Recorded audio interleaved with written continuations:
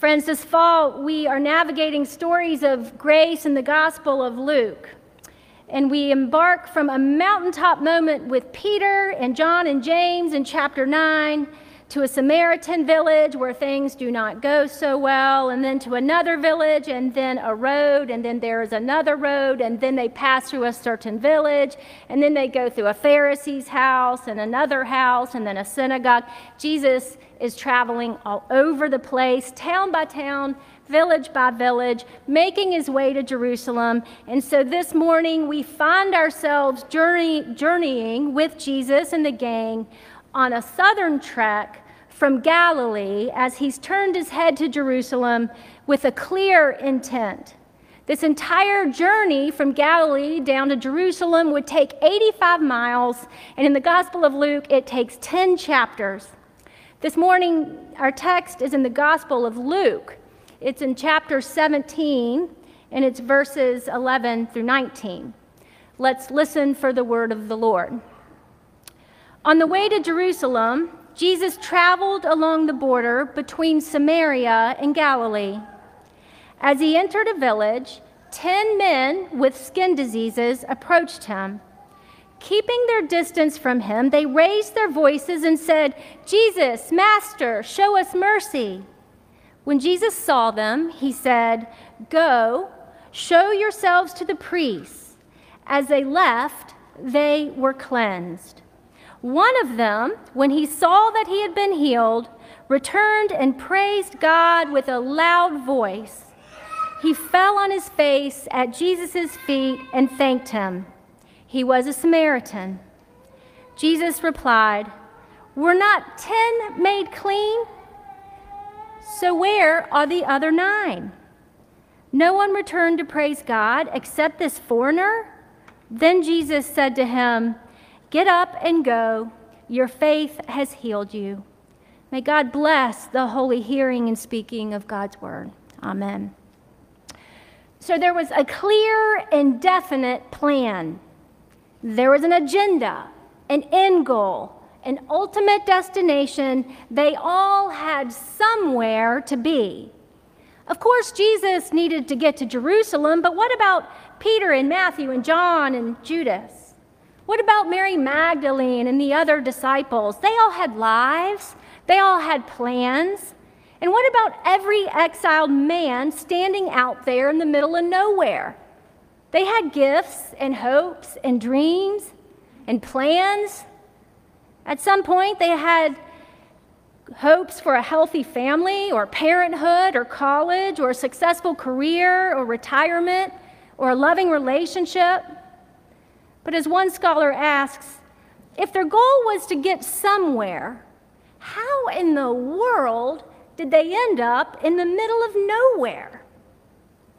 Trust me, I love Jesus as much as the next preacher, but the man must have been directionally challenged.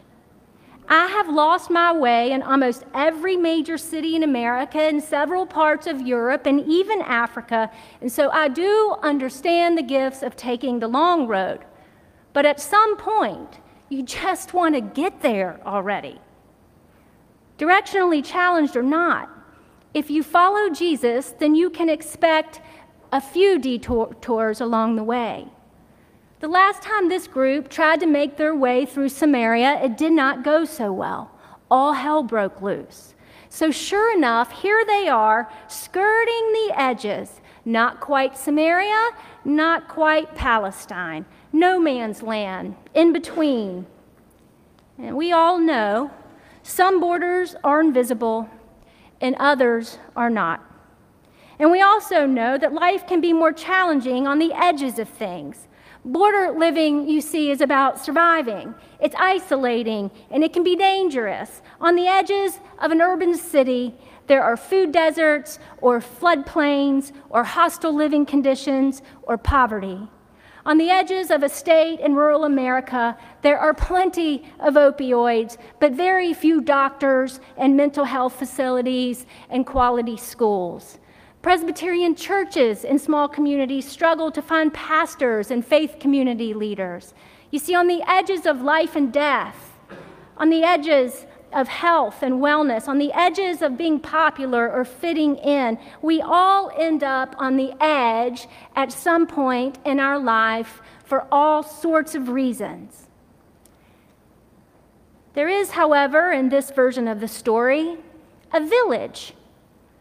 Who knows what sort of folks live out there, out of bounds in limbo? But Jesus and the crew are passing through, and not one, but 10 lepers call out asking for help.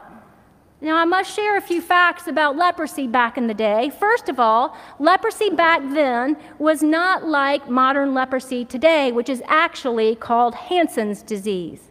Number two, according to the Old Testament book of Leviticus, the disease caused a white rash or swelling that spread.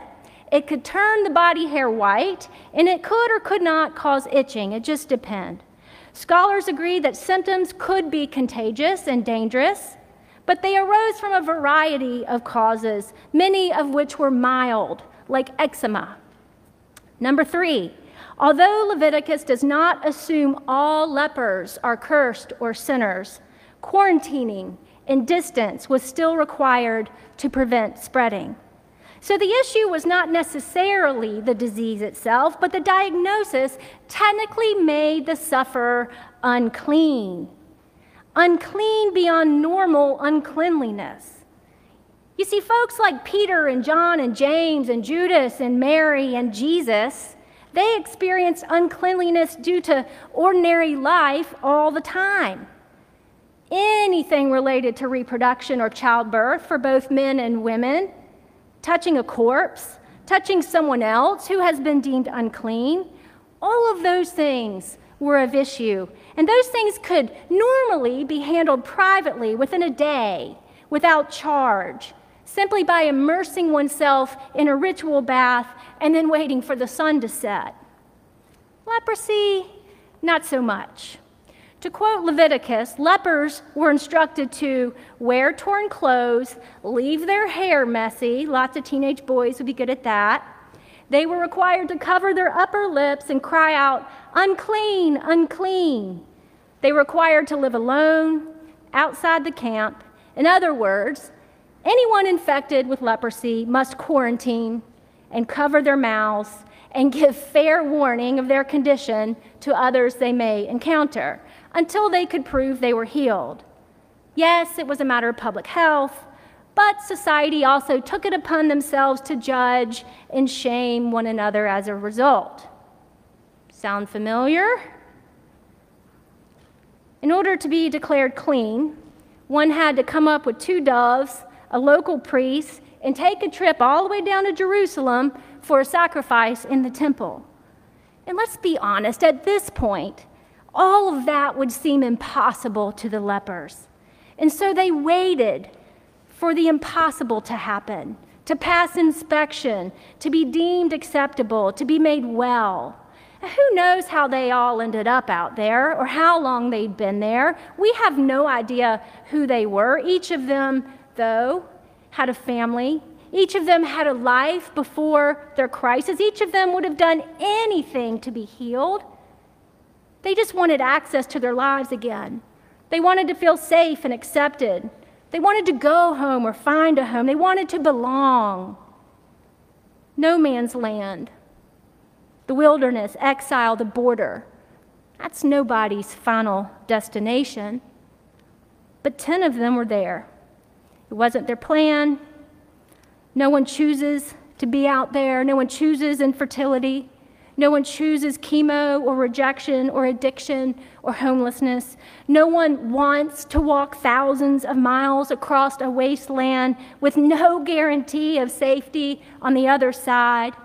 No one hopes to be dehumanized because they are refugees or homeless. No one hopes for an identity crisis or debilitating insecurity or loneliness or grief. No one chooses to be exhausted by the realities of hate. No one plans to leave their spouse the day they get married. No one plans for the market to crash. No one seeks out to fail. No one wants to get fired or plans to flip the car. No one really went out of their way to get leprosy. So we don't know who they were or where they got it, or even how they worshiped, or what sort of circumstances led to their exile. But they were there because somebody, somewhere, told them they were not allowed. They were not welcome. They were not safe. They were not okay. They could not belong. They were dirty or bad or weak. Now, maybe they were seriously contagious, or maybe they had eczema. We don't know that either. But the impact on their lives and their spirits was exactly the same regardless. Samaritans and Jews and city folk and country folk and old people and young people, the lepers were a diverse bunch, united by their suffering, and all 10 were willing to do just about anything to be healed. All 10 respected Jesus, but they were not necessarily disciples. All 10 followed the law and kept their distance. All 10 met Jesus face to face, out there in the middle of nowhere where all hope was all but lost. All 10, without fanfare or party tricks or even a declaration of faith, were healed.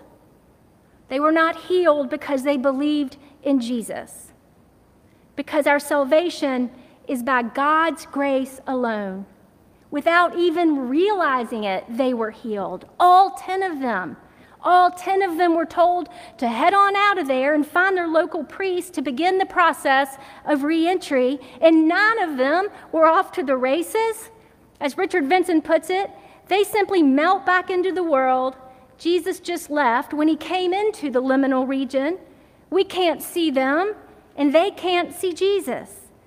And Jesus doesn't chase them down or judge them or rebuke them. 9 of them are cleansed. 9 of them are able to reclaim their lives, but only 1 of them is made whole. Only 1 of them turns back. 1 drops to his knees in gratitude to Jesus. 1 decides that he does not want to fade back into the landscape of his old life.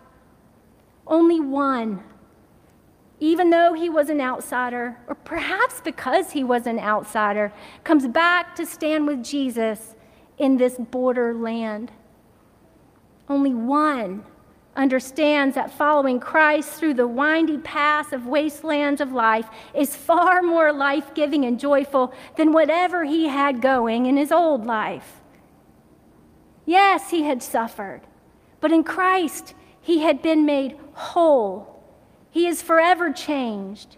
And now, rather than being the outsider, the broken one, the unclean one, the Samaritan, the leper, the double outcast, he is the blessed one, by which all others are judged.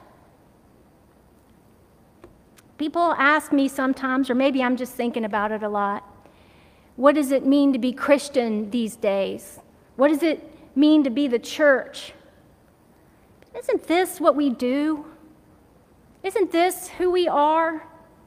Isn't this story our story? Isn't this the story we need to share with Damon and Jordan?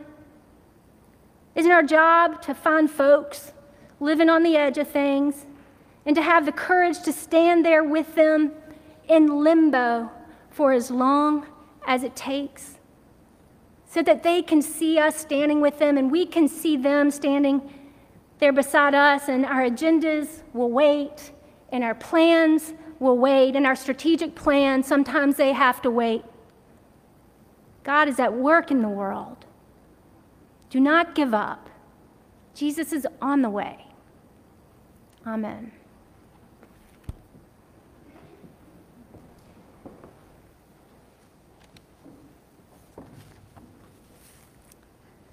Will you pray with me?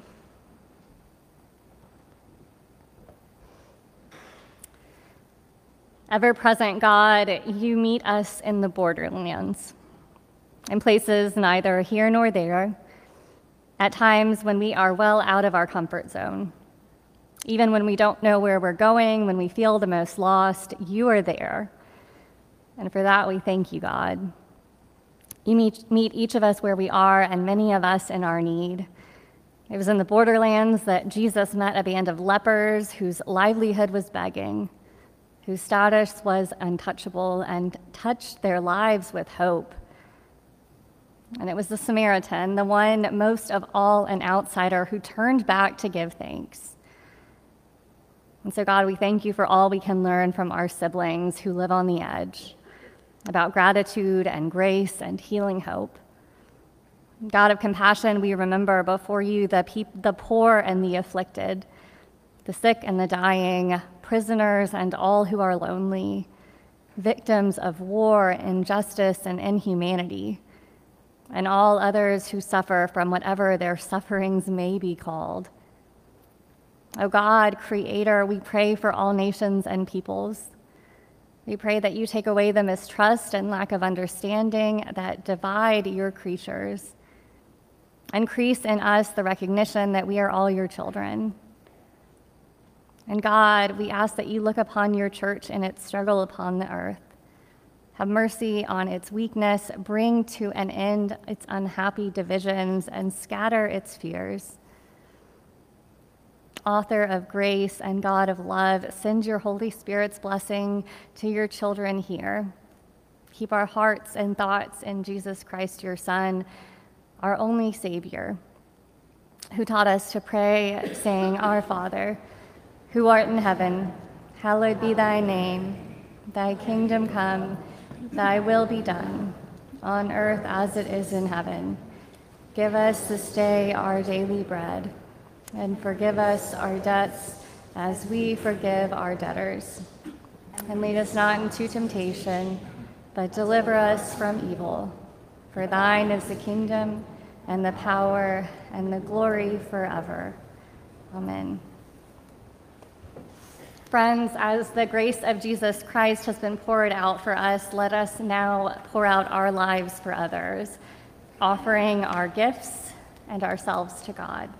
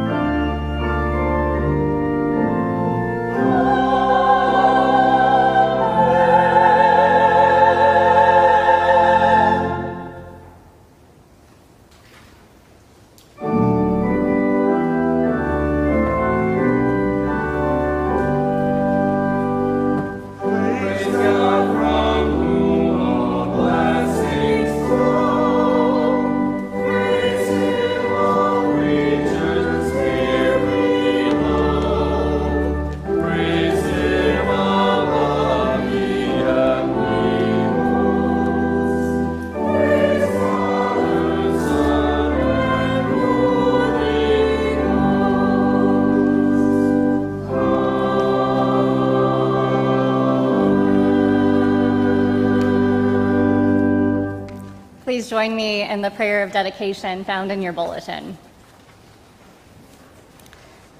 Lord, your steadfast love never ceases.